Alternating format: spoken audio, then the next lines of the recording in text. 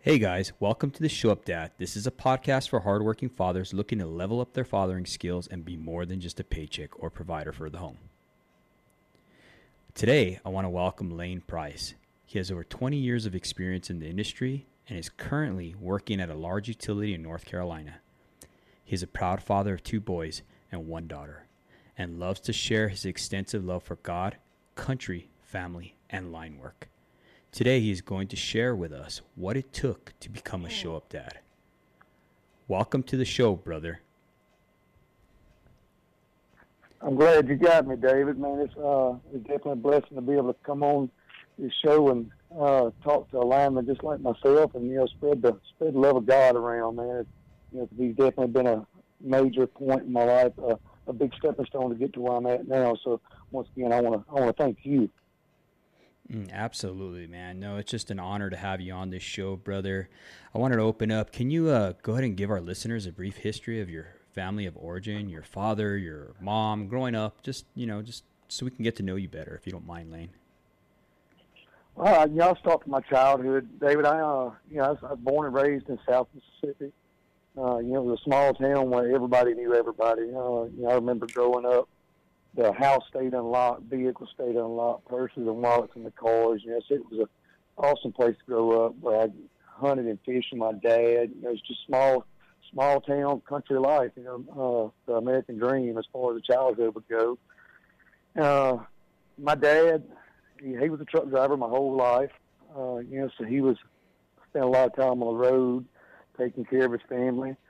And, I'm very thankful for the parents that I had that instilled the core values in me that make me who I am today. They were both present in my life and worked together as a team to raise me and my 2 brothers. I'm the middle child of 3 boys. Kind of a little history on my dad. He went by the handle country boy on the road driving a truck. Man, that fit him to a T. My dad was a bigger-than-life superhero to me. He is the definition of a man in my book. He's somebody I've always looked up to. And my mom, we call her the mighty midget. My dad's 6'2", and my mom's 5'4" little bulldog. Kind of keeps my dad corded up at times. She is definitely a major part in his life as well as her sons. So like I said, they were both in my life present. Raising me and my brothers. And some of the best memories I have of my dad was the times that I didn't know whether or not he was going to be there, and look up and all of a sudden pop, he was there. And I know from the career that me and you do as a lineman how hard it is to be on the road sometimes. And I didn't really have that come to light to me till years later when I was having to do it, of just how hard it is to go away from your family and be on the road to make money for them, how hard it is on the man. That's a major sacrifice, and I've got the utmost respect for my dad for doing that. Although I may not have understood it when I was a child, but now I do. I look at life as being a game of sacrifices. It's about what you're willing to sacrifice to get what you want, and I watched him do that my whole childhood. My mom as well. My mom worked a full-time job. And then also worked a 24-hour day job as a mom that never got a paycheck for it. Yeah. She had 3 meals on the table every day. She washed, cooked, and cleaned. And my mom was that mom she was born to be a mother of 3 boys. She was the one that got out there when Dad was on the road, swinging the ball on the road before ball games, teaching us how to play tennis, teaching us how to play baseball, how to be men. The fondest memory I've got of my mom is right before my first school dance. I'll never forget. I was the shy, husky kid. A school dance petrified me. Mm-hmm. And I guess my mom could read that on me, and she knew that I didn't know how to dance. And I call it trying to dance now, but she got me in the kitchen and showed me how to dance before that school dance. Man, that's a memory that I'll never forget. And other than that, like I said, I just grew up in a loving family. Mm-hmm.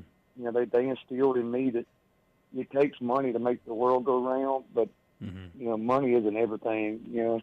I was brought up not to put a whole ton of value on money or the materialistic things that money can bring, you know, and even now I try to show that in everything that I do. It's the small things that count. It's the thought that counts. You know, love means way more than money to me. Mm-hmm.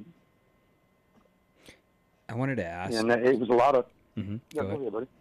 No. I wanted to touch base on something you had said earlier, that you had this like fear or anxiety, I guess, of waiting to see if your dad was coming home, and then it would just pop up. You know, he'd just show up, and it made your whole world. How did his traveling, like if you can go deeper on that, how did his traveling affect your family? That, looking back, hindsight now, and what lesson could you say you learned from that absence from him? Like, can you elaborate on that, Lane, a little bit? Yeah, I'm going to embrace the pause on this one for just a second. You know, I remember me as a child waiting around for that phone call. Cause, you know, this was before cell phones. You know, so my mom would go a full day sometimes, or maybe a day and a half without talking to him. You know, so I remember as a child waiting around to get that phone call from my dad every night, and you know, and I can understand now how hard it was to run a family as a father from being on the road. And I can only imagine, you know, I do know now how hard it was on a marriage, you know, to be away from home and, you know, like I said, pop up to, you know, to kind of place yourself back in the family dynamics. You know, with him being on the road, my mom got her personal routine going that worked for her and her three boys. And then when Dad would come back, it was like, yay, Dad's home. It's party time now. You know, so I'm sure that played its little role in kind of creating hectic times around the house. But, you know, the lesson I learned from that, you know, is the love of a father. You know, I watched my dad go through great lengths, sacrifice things, put himself last to provide for his family. You know, so that instilled a good work ethic in me. And, you know, like I told you just previously, that, you know, it was memories of, I'd be at a ball game, you know, wanting my dad to be there because I'd look around and see all the other kids' dads there, and I would just be waiting on him to be there. I would get news that he wasn't going to be there, and then the ball game would start, and all of a sudden I'd look up and I'd see that blue Walmart work shirt there where he just got in off the road. Man, it was like I had won the grand prize at a lottery drawing or something. It was just some of the best times of my life. You know, and like I told you, you know, I may not have understood it then. You know, and with time and age comes wisdom. You know, and that, you know, the older I got, the more respect I had for my dad to be able to go away from town and work to provide for his family. And, you know, and he wanted nothing special for it. You know, it was his job, and he did it willingly. Mm-hmm. And did it awesome. So do you feel that he taught you about sacrifice, and is that something that you try to share with your children as well as a father? Definitely. You know, life is a game of sacrifices to me. You know, where I was born and raised at, there's no industry there, David. It's a lot of the guys I went to school with all ended up in the oil field. Being from that far down south, that's where a majority of the men went to work, was the oil field. And my dad worked for Walmart distribution, driving for them, and that was another industry that was there. But other than that, that was pretty much it. You know, and by the grace of God, I got gifted with being able to get into line work at an early age, and which you know what that brings. You know, it was months and months on the road away from home. But yeah, that's something I try to pass on to my kids and everybody around me. You know, the world's out there for your taking, and if you do it right, putting God first, you know, the world can be at your fingertips. It's all about what you're willing to do to get there. You know, like Jesus paid the ultimate sacrifice for us. Mm-hmm. You know? No, absolutely. I wanted to read you something, Lane, that I had written, and it was pretty profound. Okay, it says, "Fathering is your unique ability to the good health and well-being of your children and family." With that being said, Lane, what do you do to ensure the above statement is practiced in your home?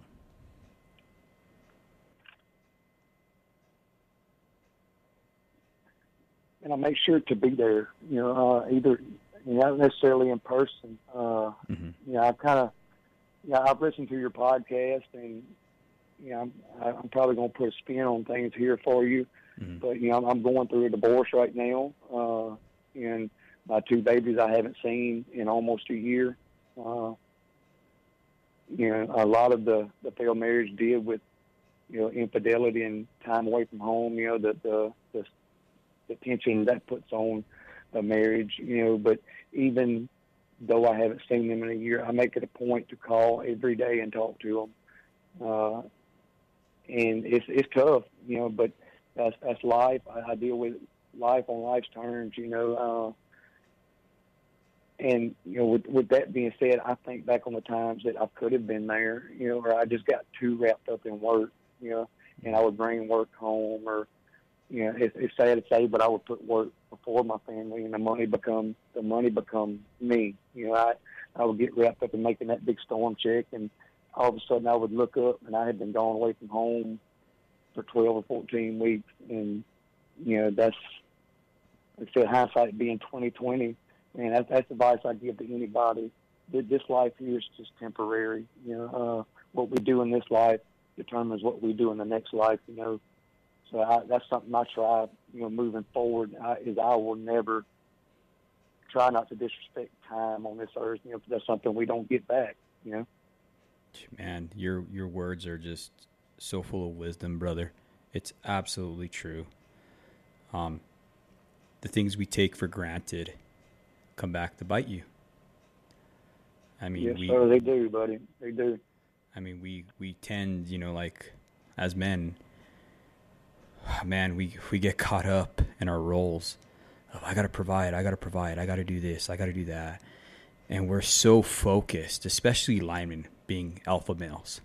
Okay, we're alpha males. And people listening, if you don't know what a lineman is, we're the top of the food chain in the industry for construction. I mean, there is nothing. Yes, sir, buddy. There's nothing we cannot do. We make it happen. And we get so focused on doing that. And then we buy into this, that we're doing it for our family. We're doing it for our family. And yet, what we're putting out there, the price of success, you can't serve 2 masters. So when we're trying to get success in the world and be good and do all this other stuff to climb the ladder, I guess you should say, something's got to give somewhere else. You can't serve 2 masters. You can't be a great father and a great lineman. You know what I mean? You can only be great at one thing. And at the end of the day, it's our choice. Oh, yeah. And, I look back on that, David, as, with line work, like I said, a lot of that played a pivotal role even in my personal life, my failed marriage, my day-to-day life is, when we're at work, when we're in the air working, we've got control of what goes on up there. And in every lineman's fear is losing control. Because when we lose control in the air working, somebody's not going home the way they came to work that day, God. And I took that home into my personal life, and I know by looking back on my life's timeline that became so evident that with my life I always had to hold on to one little bit smidgen of control and not let go and let God. And that was the hardest thing I've had to learn how to do, is to relinquish complete control to God and let Him work through me, because I was always scared of losing control and something bad happening, that I let that go over into my spiritual life, Mm-hmm. And not only until I've got the lowest point in my life and relinquished complete control to God and say, God, I tried for this many years and I've failed miserably every time. I'm me. I'm here. I have nothing else. Take me, salvage me, make me into what you want me to be. Yeah, I mean, gosh, dude, I just hearing you in those words, I'm looking back too and just reflecting in my own life, and you're absolutely right. You're right, dude. I mean, you hit the nail right on the head. Control, because it's all about control. I remember the first time I got taught that lesson about positive control, especially when you're controlling your tails in the air. And I had this big lineman. I want to share with this with you because you'll probably laugh. I had this big lineman come up to me. He was the foreman, ex-Marine sniper, whatever, you know what I mean? Big old juiced out guy. And, he's out of 769, Arizona, and they're pretty militant. They run their, they're militant. That's a all lineman hall, okay? So he came up to me and he's like, let me show you something. He's like, you're supposed to have positive control. He said, you know what positive control is? And he was real calm. I was like, yeah, you grab it like this and whatever. He's like, no. He's like, that's passive control. He's like, passive control, you can control it, but if it gets away from you, you can't grab it. And then he grabbed me, dude, and he shook me. And I'm a little dude. I'm only like 5'6" on a good day, but I'm like a little brick, you know what I mean? He grabs me, right, and he shook me. And he's like, this is positive control. And he's like, I can move you to the left. I can move you to the right. I can do whatever I want with you right now. He's like, that's how you grab these things. He's like, that way they don't get out of control and you don't have a fire like you just did. And that stuck that with me. That was a lesson learned there, buddy. Oh, yeah. But it's right, though. We learn that because it's instilled in us, right, about control. But the reality, the only thing we really can control is ourselves and how we respond to situations, in our life, in our personal life, and that's right. And I think, that's where the devil really hit me at. Mm-hmm. David, was, the inner thought process with me. Mm-hmm. Anytime I would fail, I would beat myself up miserably. And through some things that happened in my earlier childhood that we're going to discuss later on this podcast, mm-hmm. I always had a hole inside of me, that was just full of hate and hurt and misery. So the devil knew his way in. Anytime I would fail, even things that didn't really matter, man, I would beat myself up. And it was like a whirlwind revolving door of just BS and heartbreak. I would just, oh my God, I'm not good enough. I'll never get this. I'll never get this. And that was the devil's way of keeping me down. That saying of kicking a dog when he's down? Yeah. And the devil knew how to do that, brother. And, us linemen, we hate to feel like we're not good enough in anything. We're very competitive and very hard-headed. So for somebody that's living like I was living and going through things I was going through, to have the thought put in my head that I'm not good enough and I'll never be good enough, it spilled over in every aspect of my life. It was like my cup was overflowing, but not in a good way. Yeah, I know what you mean, brother. I know exactly what you mean. I want to go ahead and go into this topic. Okay, we're gonna dive deep right now, Lane, and it's second chances. So if I can get you to start opening up about, the events that led up to what we talked about, just your childhood, the wreck that changed your life and how did it affect you and stuff like that. If you don't mind, brother, I want to give the floor to you to just go ahead and just open up. All right, brother. Well, put your 5-point racing harness on. It's going to be a dark ride, but it's going to end up beautiful. I'm going to start out by saying I am 110% evidence that anything is possible through God, that nothing is impossible. So here we go. A part of my childhood, later on in my teenage years, I could not remember, and it was a gap from about 8 to 9, 10 years old. I remember before, and I remembered after. But that little span of time right there, I had no correct recollection of. But I knew early on in my early teenage years that I had a self-loathing and a self-hatred and very self-destructive behavioral patterns that were going on that I knew wasn't healthy, and was too ashamed or too worried to go to anybody about. I had a hole inside of me that was just, like I mentioned, it was full of hate. It was full of pain, bitterness, misery, and any adjective you can think of dealing with that. And I remember I was about 15 years old and had gotten some dental work done, and the dentist prescribed me some opiate painkillers.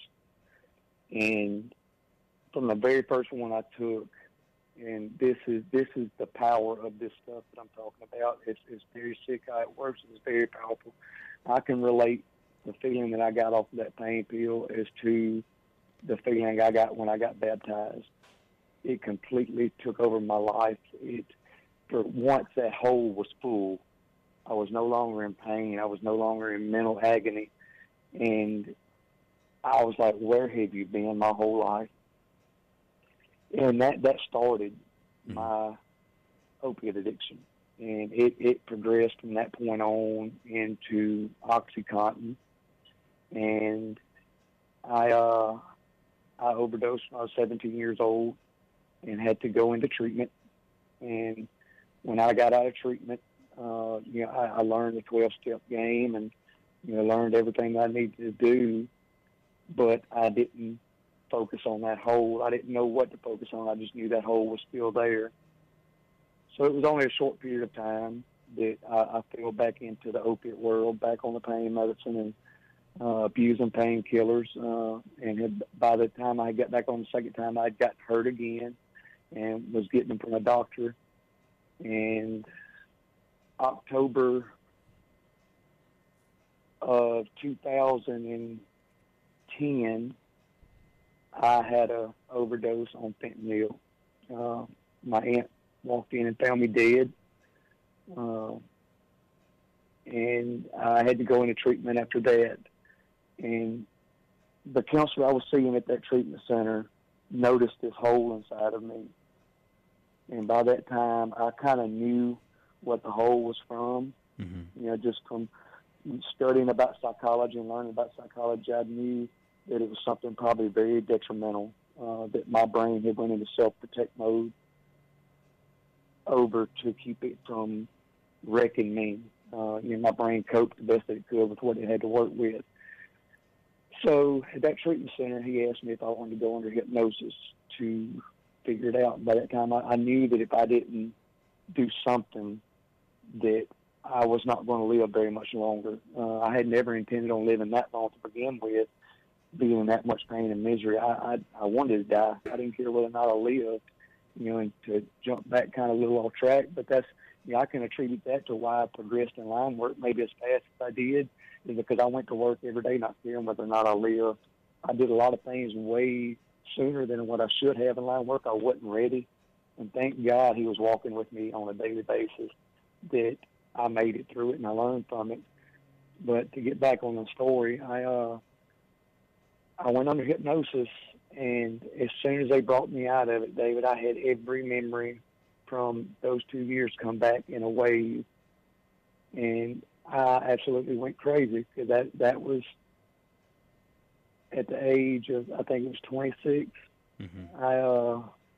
I found out that I had been sexually abused by a family member, and it all come back just in one instance, and I went crazy. The counselor had to control me in his office. It was, as relieved as I was, it was like, oh my God, the embarrassment, the hate, pain, and I'd already been dealing with things before that. Like I said, the self-loathing, the self-hate, the self-mutilation, the punishment. But this was a turning point in my life. This was when I could really know, hey, now I know I wasn't just abusing the painkillers because I was a young kid wanting to be stupid and experiment. I was trying to heal something, and now that I know what the ailment is, now we can move forward on healing it. You know what I mean? Yes. And at this time, I didn't have God in my life. So I had the tools, and I knew what I was going to be working on to fix, but I still did not have the main tool in my life. So I set out on a journey after that, trying to heal from this and trying to move on from it. And it wasn't a good thing. I went right back to the things I had been struggling with. I went right back into the drugs.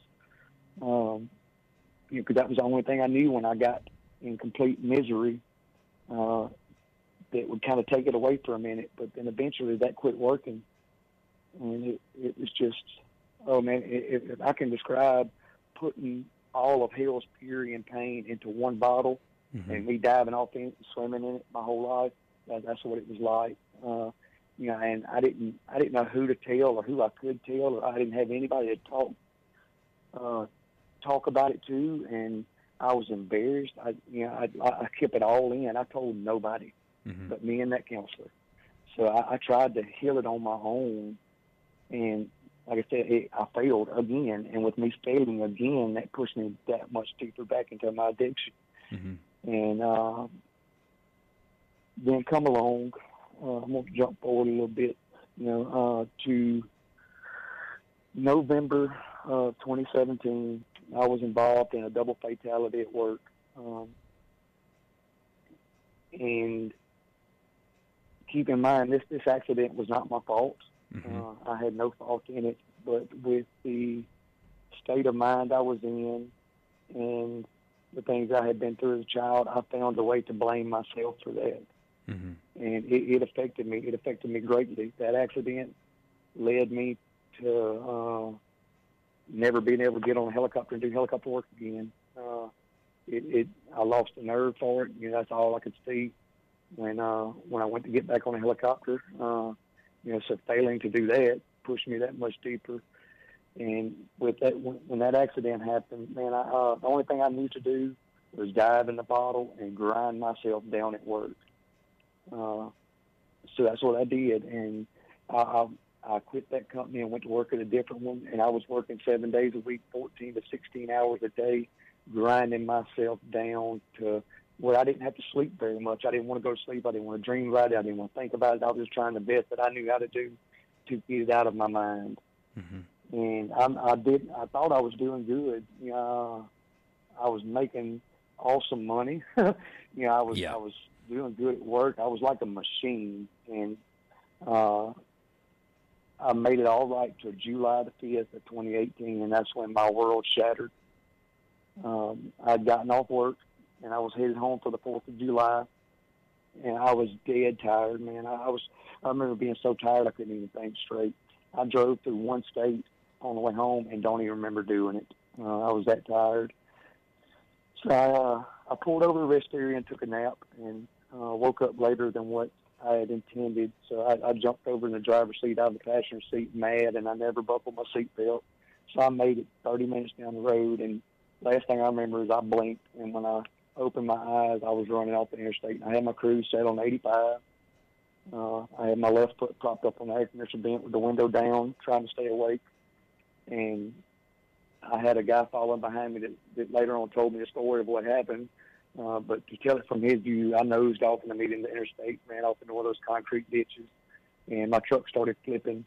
During the first flip, I was ejected, and my left foot hung up in the windshield, which when the truck flipped, the roof caved down on my foot, and the second flip, it shot me down the interstate 200 foot. And when the guy saw it, he told me, he said, "Man, I thought you were dead. You looked like a rag doll flying through the air."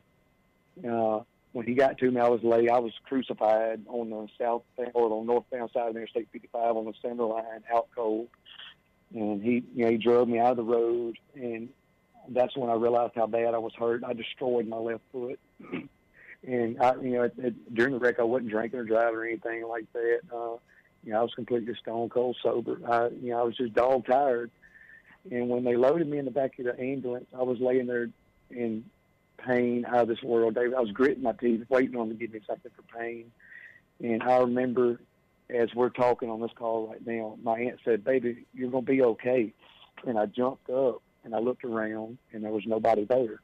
And I found that odd. I asked the ambulance driver, I said, "Is my aunt here?" He said, "No, man, it's nobody but us and the sheriff's deputies." So I brushed it off as maybe I bumped my head a little bit too hard during the wreck, Yeah. But I made it to the hospital, and they life-flighted me to University Hospital. And I went straight into surgery. And when I come to later on at night, my mom and dad was there, and I found out then that my aunt passed away right after I had that wreck. And you could offer me $1 million right now to tell you that I did not hear her in the back of that ambulance, and I could not touch a penny of it. I believe with all my heart my aunt loved me enough that she knew where I was headed, and she was a godly woman, and she traded her life for mine that morning.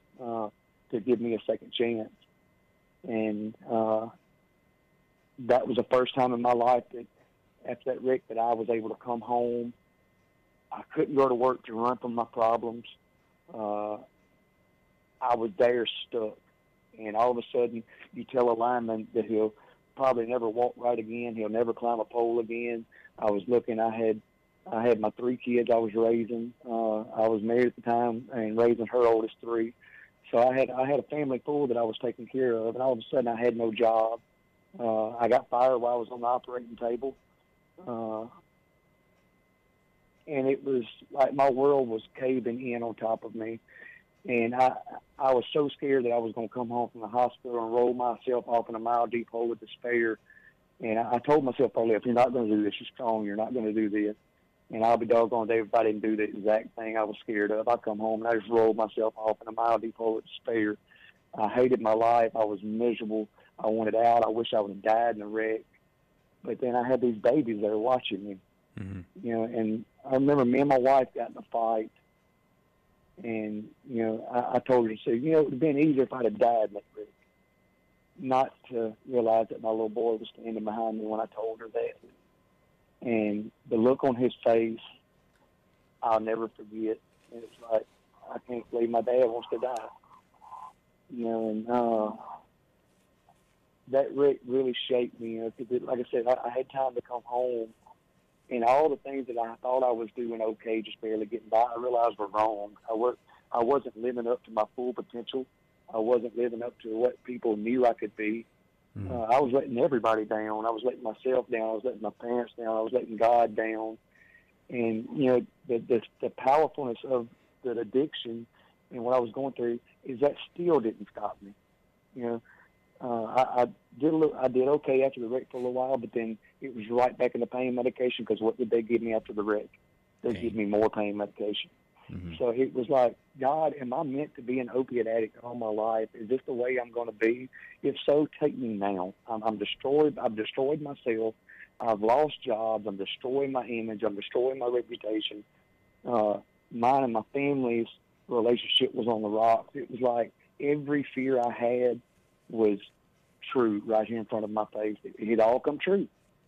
And what do I do now?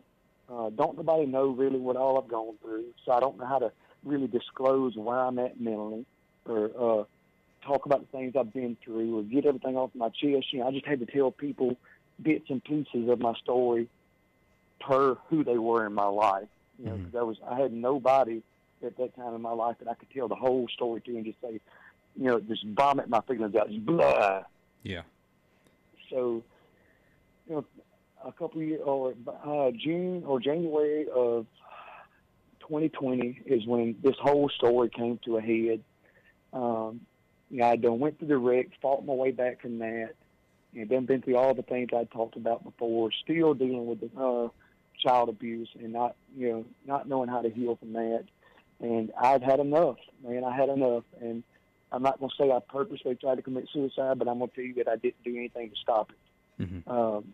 I overdosed on heroin January of 2020, and my little boy walked in and found me, my 7-year-old son.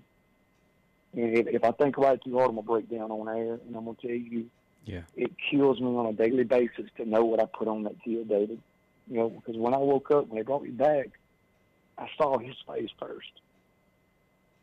And it was like I let him down, man. I was his hero.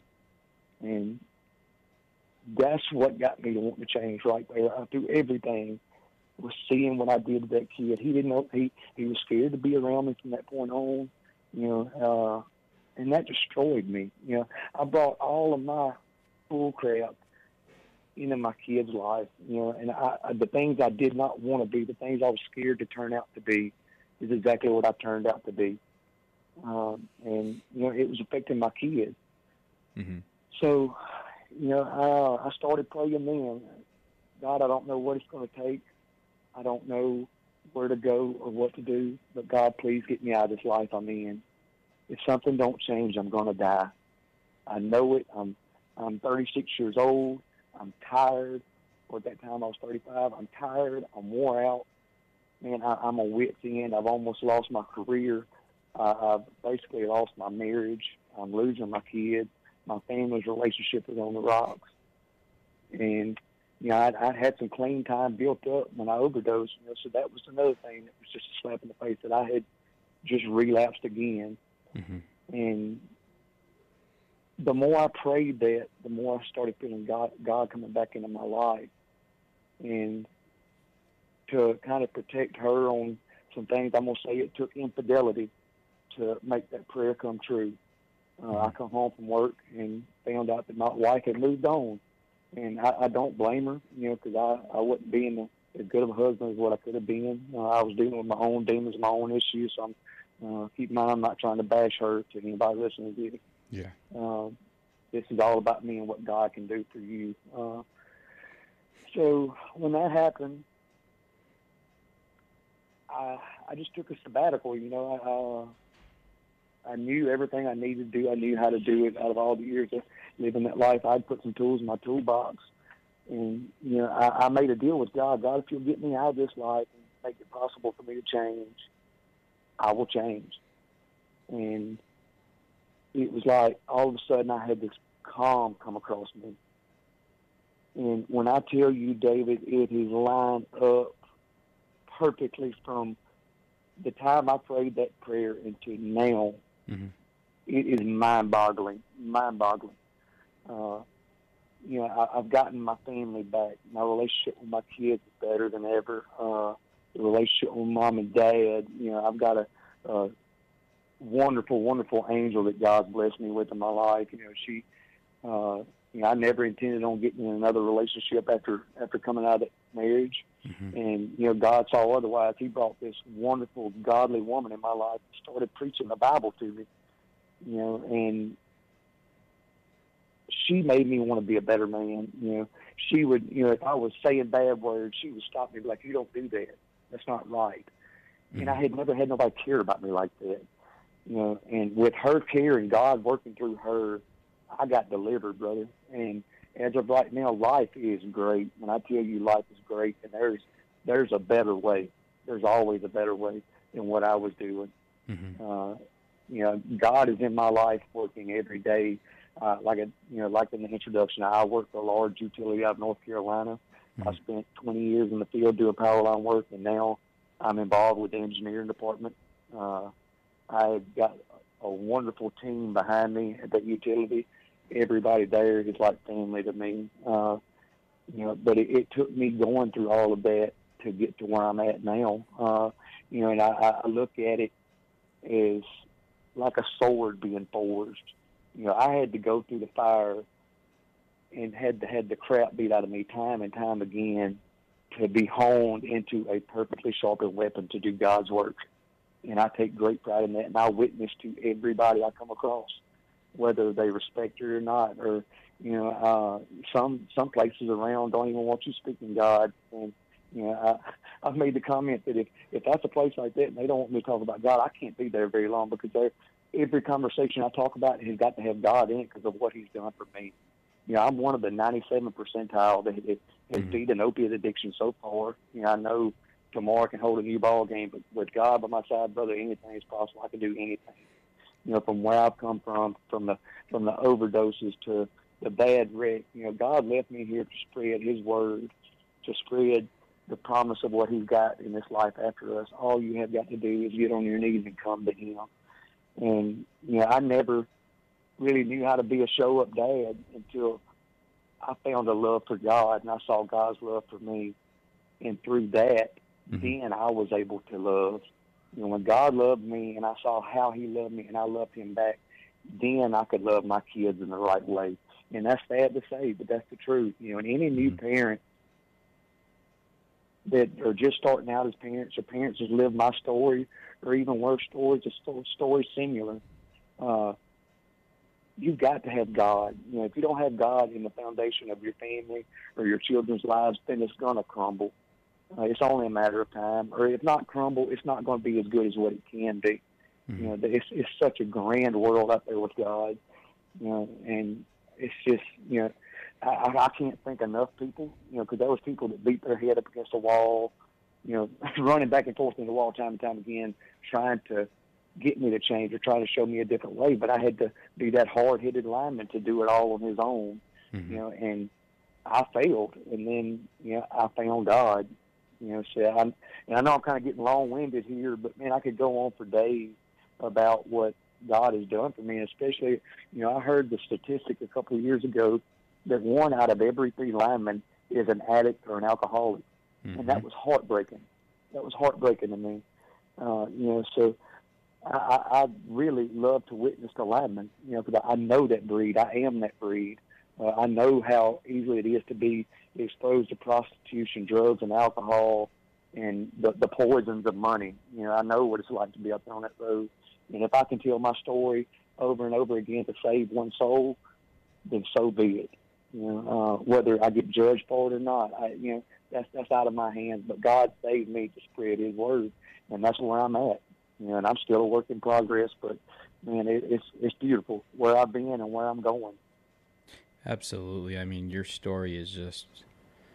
I mean, forgive me if I'm quiet. It's just mind blowing. I mean, it's an amazing story that I know is just gonna help so many people out there, not just linemen, but fathers in general, and even wives that are hearing this. There's some stuff that I wanted to ask you about that you had mentioned. You talked about how you had went to therapy and you went through being put under hypnosis. You know, with that being said, that brought up these dark things that had happened to you. Now, do you feel that that was a good thing for them to bring it up? That way you can kind of deal with the root? Because it seems like the opiate addiction was the fruit, right? And everybody always tries to fix the fruit, you know, that's happening. And that's how we don't overcome that, right? So we got to get down to the meat of it, the root, you know? So do you feel that hypnosis Definitely helped you to unlock that? Definitely, brother. You hit that dead on the head. The opiate addiction is what masked everything. You know, with that, I was the life of the party. I was always happy. I was on top of the world. And that was not the root of the problem. And, you know, my mom and dad spent so much money on therapy and treatment centers and the heartbreak of the things that I was doing throughout my addiction to provide for my addiction, or, you know, the broken promises, the shattered dreams, the lies, the manipulation, the deception, you know. But I didn't know how to come out and tell my dad, such a manly man, you know, hey, Dad, you know, I was molested as a child. Because with any parent can find a way to blame themselves for the mistakes of their children. Mm-hmm. And that's not how it is. I had the best parents, David, the best parents that I could have ever prayed for. I love them with all my heart, you know, and they are just prime examples of human beings, mothers and fathers. They set the best example of what a marriage should be, of what a mother and father should be, how they should act, how they should present themselves in public when people are looking and when people are not even looking. Mm-hmm.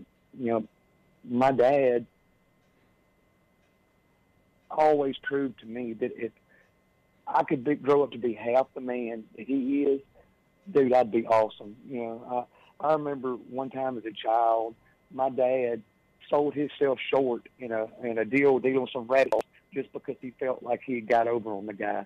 You know, that was the type man that my dad was. And, you know, I was fortunate enough to learn exactly what kind of heart my dad had at a very early age.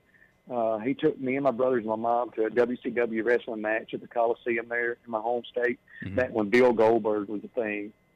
And we got up there to buy T-shirt souvenirs, you know, and there was this little kid there that wanted a Bill Goldberg T-shirt. And I remember looking at the kid, I can play it in my mind as a video like it was yesterday. The little kid had a few crumbled up dollars in his hand.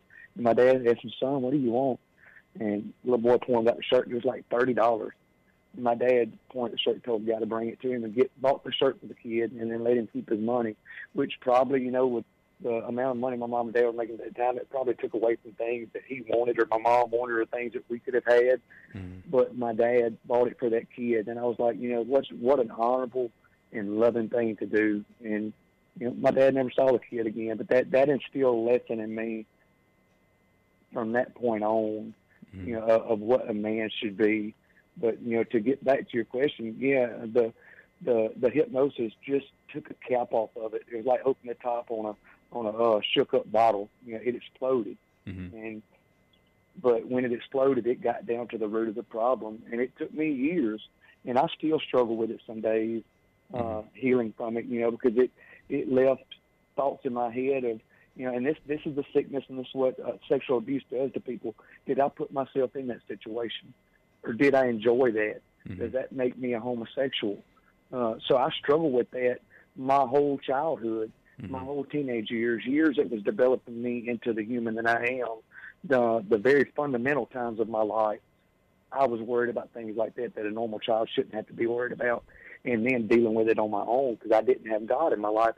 I didn't have a foundation. I was that house that the foundation was built on sand, and it was only a matter of time before it was going to topple. It's good to hear that you said about the foundation. You know what I mean? That's every time you keep saying foundation, I keep getting that scripture where there is no foundation but the foundation that's built on Jesus Christ. And you're absolutely right, brother. I mean, there's therapy, there's counseling, there's all these things, but true healing actually comes from God. I mean, these things might be tools, you know what I mean? They might be tools to help you. And like, obviously the hypnosis helped you to unlock that, but it wasn't until you actually had to hit that rock bottom to where you gave it up. I mean, I think pride has a lot to do with it, especially with men like us, right? I think that pride keeps us from that level of intimacy with God, with the level of intimacy with our children, with our spouse. We don't want to feel like we don't want to feel vulnerable. We want people to know that we're in control. We got this. And I think, the Bible talks about how pride comes before a fall. And that's something that I think all men need to really think about. That level of pride. It's crazy because as children we're taught, and I say this over and over again on all my podcasts because it's true, as men, we're taught to stifle our emotions all the time. Don't cry. Rub some dirt on it, kid. Get up there. Suck it up, be a man. Yes, suck it up, be a man.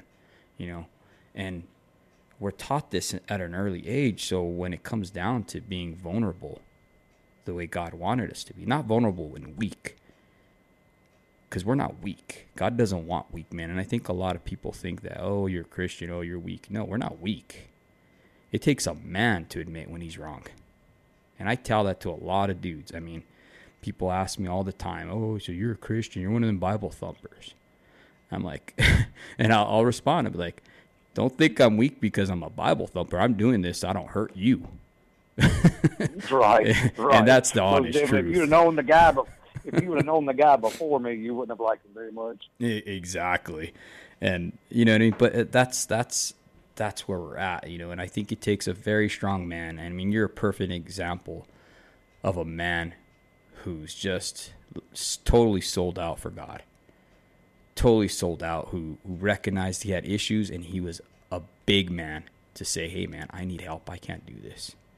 And I just want to commend you for coming out here on this story and just sharing that with us, Well, I'm gonna tell you how God works in my life, and you brought to mind that, I'd kind of taken some notes that I wanted to cover in this podcast. Like I said, I owe it to so many people, not to mention what I owe to God to be able to come out here and say the things that I need to say and say it correctly, not to put the glory on myself, because I failed miserably, mind you. I failed miserably. But I owe it to God to give God all the glory of everything he has done in my life and the people around me. But I'm going to tell you, I heard a sermon this past Sunday. Me and my fiancée Carmen, we went to watch an evangelist preach Sunday night, and the topic of his sermon was called Frustrated Grace. And it was one of those sermons where I felt like he was sitting there eyeballing me the whole sermon. There comes the bead, the sweat on the forehead, and I'm like, God, I hear you. God, I hear you. Let's see what you got this time. So he goes on to talk about the difference between mercy and grace. Hmm. And I was like, man, this might turn me off a little bit, but I paid attention. And he said, grace is that pull in your heart when you're sitting in church to go down to the altar, that pull that God puts on you, that the tears you feel well up during a prayer, during a song, or during a sermon when you know God's speaking directly to you, that connection, that pipeline flowing his love and flowing his words into your heart, that's grace. Mercy is, as described by this preacher, there was this 10-year-old boy at his church that knew how to cook methamphetamines by the age of 10. He cooked dope from the time he was 10 to the time he was 12, and he was taught by his mother. Mm-hmm. And the little boy got saved, prayed his way into God's grace, got saved at that church. And her brother was also at that church. And her brother was a bigger man. And, one night during altar call, they both come down there and prayed for his mother.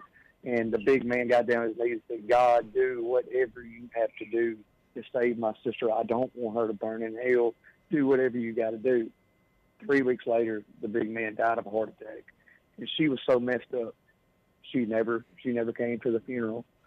And that was God's first attempt at mercy. Mm-hmm.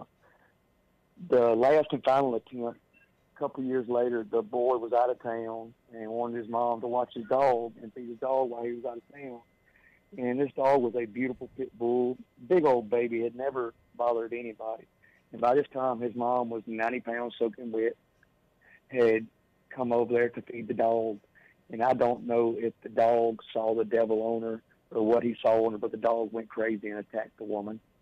He drug her out in the woods where he proceeded to eat her breast. He ate her legs to the bone.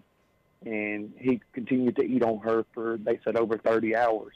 Wow. And the boy come home and saw the dog, and he still could not get the dog off of his mom, so he had to shoot the dog. So the woman went to the hospital where she lived for another 24 hours, and through that, she prayed her way back to God and in heaven.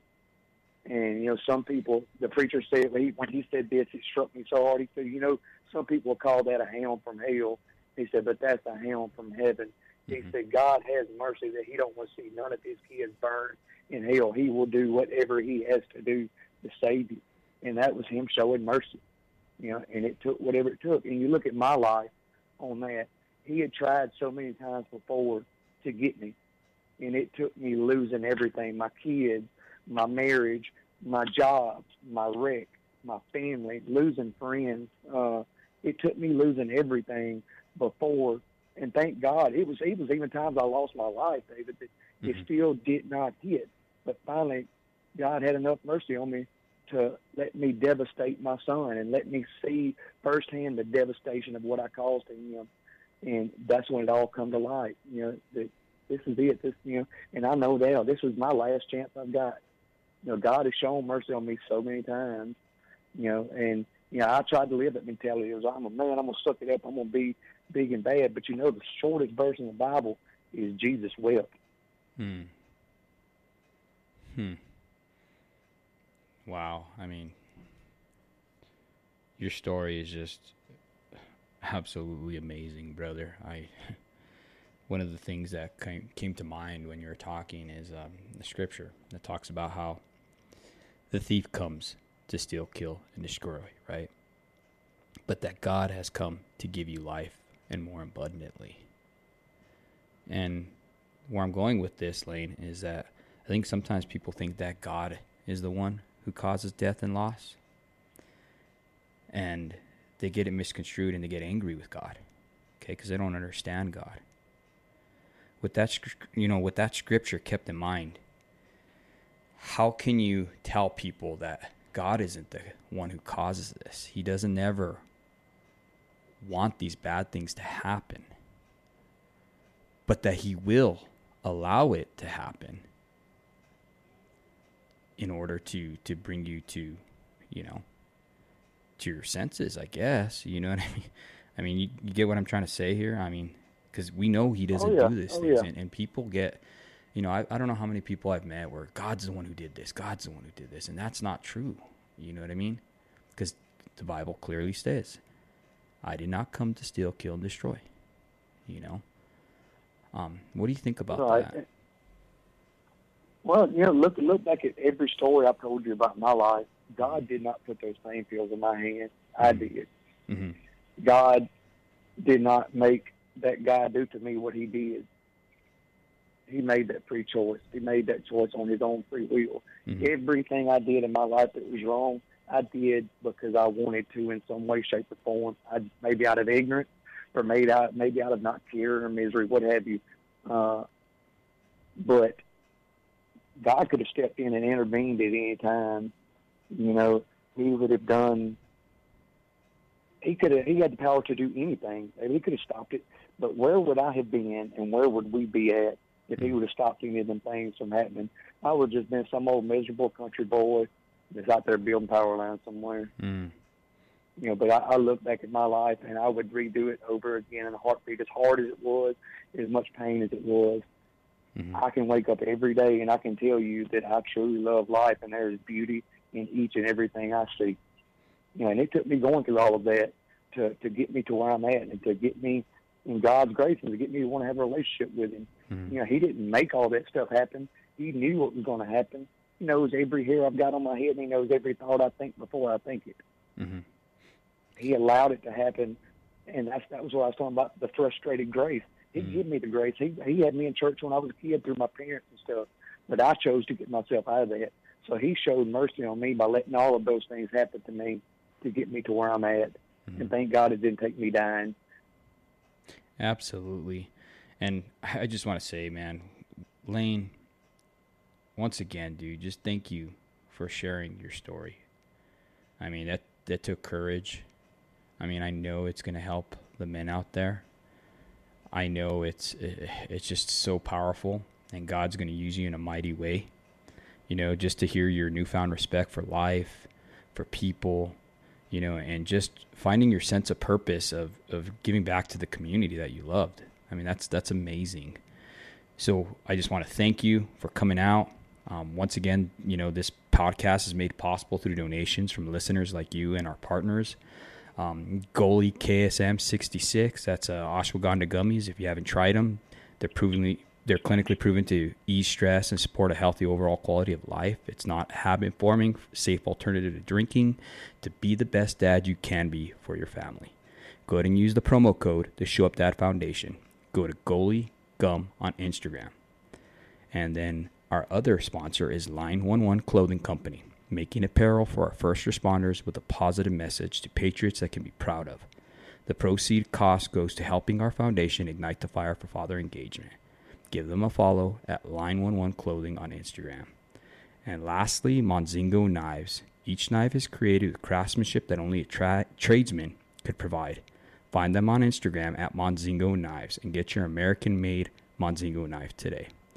Once again, Lane, thank you for coming on here, bro. And we appreciate you, and thank you, bro. I mean, seriously, this has been an amazing podcast. Oh, brother, I appreciate it, and I love you, man. You've been a blessing. I don't believe in coincidence. God brought you in my life for a reason. I'd like to be able to get a chance to give a shout-out to Randy Hendrick and One Ministry at OneMinistryLineWorkers.com, Evers Electric in El Dorado, Arkansas, Victory Power Line Services, and most of all, my family, God, and Carmen, you've been here. You're my saving grace, and I appreciate it, and I love each and every one of you. David, I love you, brother, and glory be to God. God is great. Amen. Thank you, Lane. God bless.